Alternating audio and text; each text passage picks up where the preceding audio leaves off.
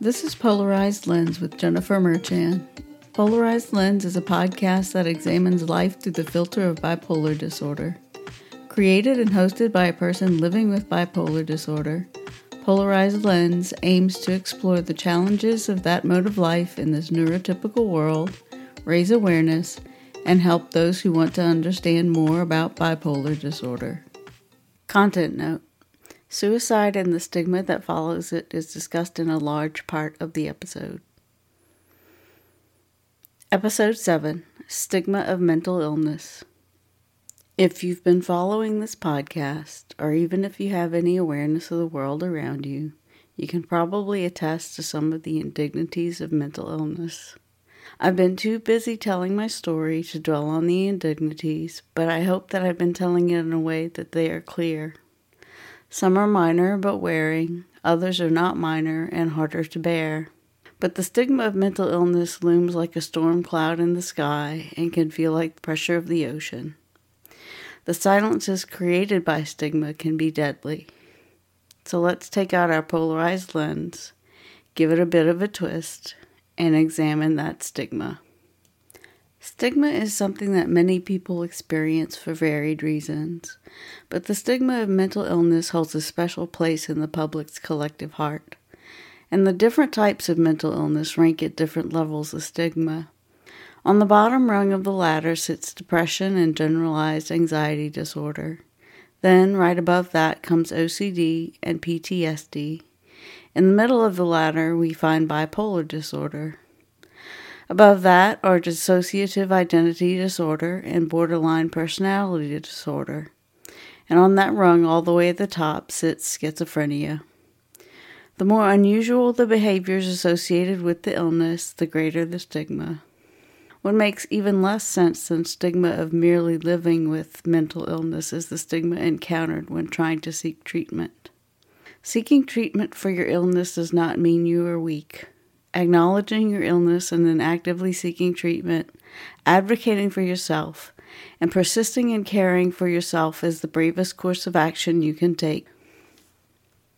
Now, when you are first diagnosed with bipolar disorder, for a while, your life becomes devoured by it. You don't know what is you and what is bipolar disorder. This is when you have to learn that you are not the illness, you are living with bipolar disorder. Even though you are just living with it, bipolar disorder is not a friendly companion. It is a savage beast that you have to work hard to keep in check with medicine, with therapy, and with coping skills. But no matter what you do, no matter how well you keep the beast in check, it will rear its ugly head when you can least afford it. And when that happens, you have to be ready to deal with the stigma that comes with bipolar disorder. Having been diagnosed with both major depression and bipolar disorder, I can tell you that the stigma of bipolar disorder really does rank an order of magnitude greater than the stigma of major depression. This is due in part to bipolar disorder being a more severe and harder to treat illness. Also, the behavior of a person with depression causes less discomfort to others than that of a person with bipolar disorder. Case in point, when the man I am married to now is depressed, he sleeps, bothering no one. But when I have a mixed episode, I don't just get angry at people, I yell and rage. It doesn't happen much anymore except in microbursts, but it used to happen often and not briefly. I once nearly put my foot through a car windshield from the inside. People also think depression can be fixed, that the person is just going through a bad time.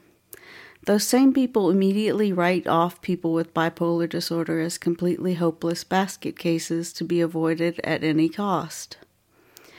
I ran into stigma at the doctor's office. My gastroenterologist, after I had been seeing him for a few years, surprised me when I brought up my bipolar disorder in an office visit. It obviously made him uncomfortable, and he said, "You don't seem bipolar. You seem fine. Usually I can smell it on people." Then he added, "But not you," like it was a compliment. It was mortifying.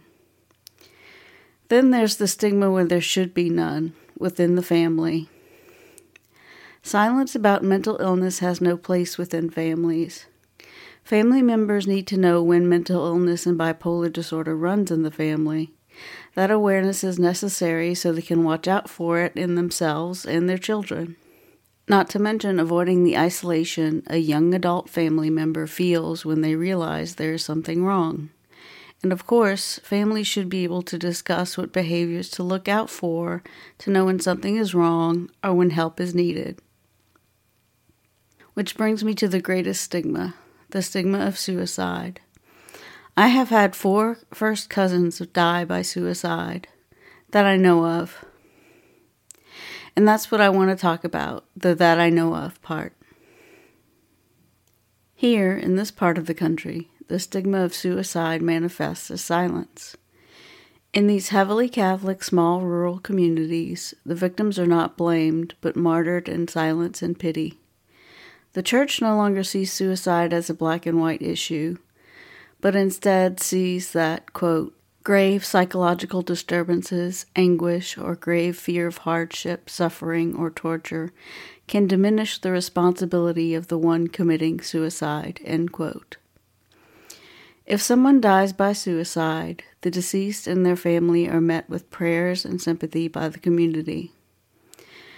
When the veil of silence is broken, it's usually by an older person who has seen so much suicide.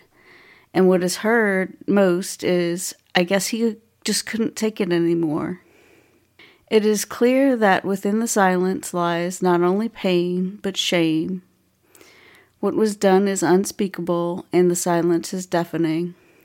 The silence makes it harder for others in the family with similar problems to get effective help when needed, and to know that they are by no means alone.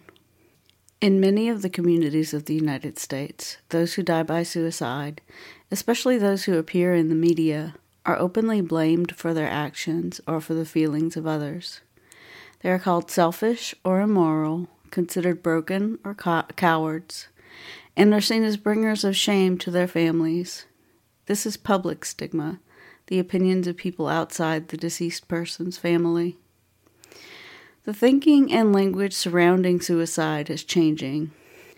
The media's handling of it is evolving as well, so we can and should talk about suicide and thoughts of suicide when they are relevant. We should not discuss methods and locations and the mistaken notion that it is a valid escape. People with suicidal ideations are helped through discussion of their feelings. No one is helped by expose-style descriptions of the scene where someone has taken their life. How do I respond to stigma articulated and directed at me? Historically, with silence and shame. How would I like that to change in the future? I'm not entirely sure, but taking command of the conversation from the start seems like a good idea in some situations.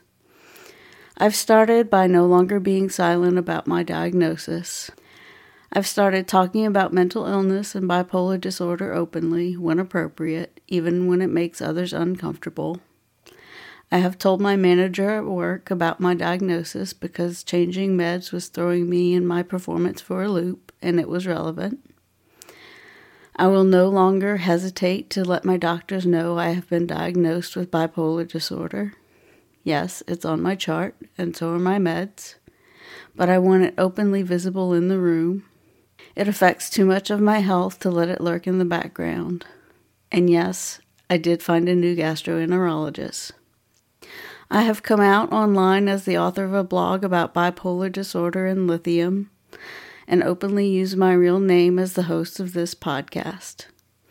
Mainly, I hope to reach others with bipolar disorder who feel alone in what can be a struggle and are searching for company on their journey.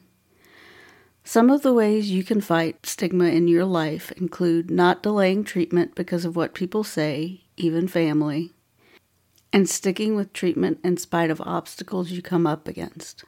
What you are experiencing is real, and there is help out there.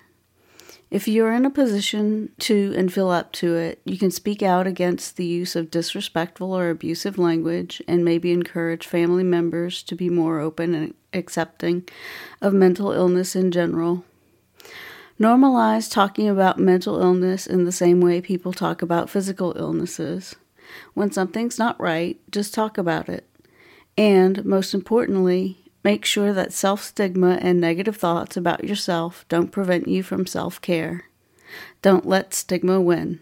Thank you for listening. This has been Polarized Lens with Jennifer Merchan. Visit polarized-lens.com for bonus content. I am not a doctor. This podcast is not medical advice. If you are experiencing a mental health crisis, don't hesitate. Call or text 988 and connect with someone who can help. Don't go down that road alone.